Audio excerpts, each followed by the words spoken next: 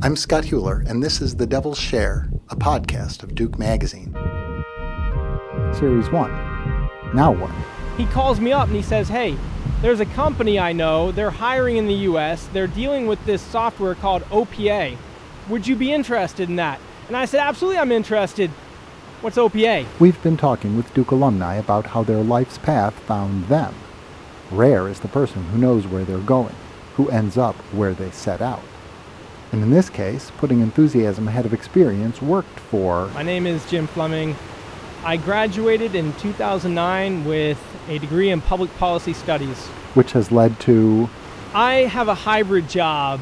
I am an IT project manager as well as a director of our customer relationship management software practice. It's a mouthful. And that was exactly what he studied at Duke? I had done a lot of coaching, and I saw a need for reaching and for engaging and working with at-risk youth, community engagement, youth programming, empowerment. I went to Duke very focused on the public sector. So naturally... I work for a company in the private sector.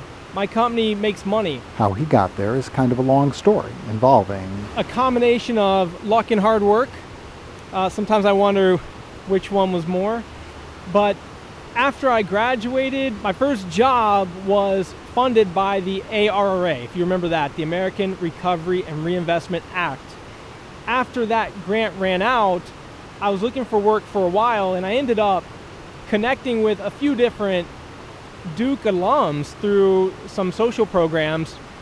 One of those people I connected with, I met him actually at a Duke Michigan State basketball game watch in DC. He was starting a company and he needed some help with industry research, marketing, and advertising materials.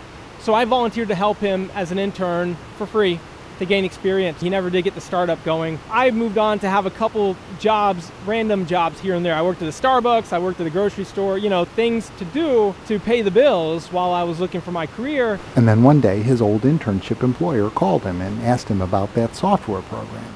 And of course... I knew nothing about software. Yeah, nothing. But that's the great lesson. Because the people that owned that company were very close with him and he made a strong recommendation, they hired me. And they figured, okay, we'll just train you on the job, which is a big part of my philosophy now with junior resources is bring me somebody who's motivated and capable and hardworking and I will train them. And mind you, though he works in the for-profit world, his community work goals are fulfilled. My focus is primarily finding municipalities that need updated software, that need modernization of processes.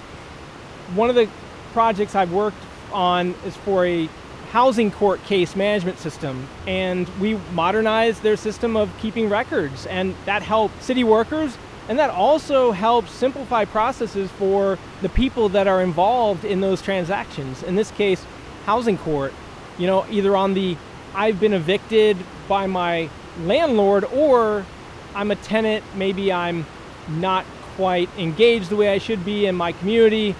Well, don't make this process so hard for me that I just feel more and more disenfranchised. So yes, I do a lot of what I was hoping I would do, just in a different way. I had hoped that I would stumble onto a job where I got to help people and make enough money to have a decent life.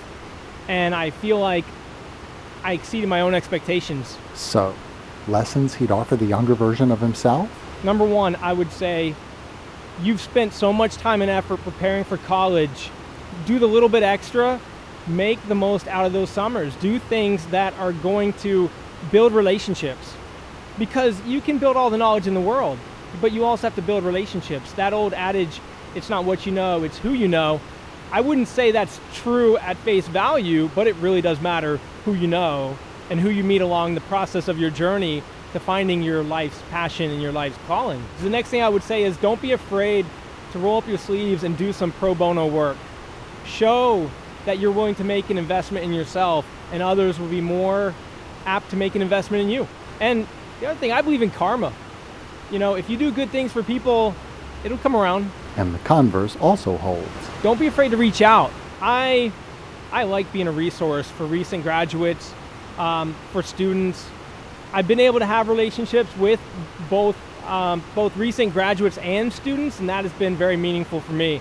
I feel like I had the chance to be where I'm at because of a graduate of Duke who was willing to spend time, give me an opportunity, and I want to give that back. As long as you're willing to put in the work, you reach out, you will get some help. Somebody will be willing to mentor you, help you, and be an advocate for you. Though you have to be ready. Next on The Devil's Share. I consider myself one of the lost Dukies. The world was a big and interesting place, and I learned nothing because all I did was kind of pursue what was the most interesting thing to me at the moment. Thanks for listening to The Devil's Share, the podcast of Duke Magazine. Visit our website at sites.duke.edu/devilshare, where you can leave comments and suggestions. You can also email us at dukemag@duke.edu, and we'll be glad for your thoughts. Thanks for listening. Did that answer your question?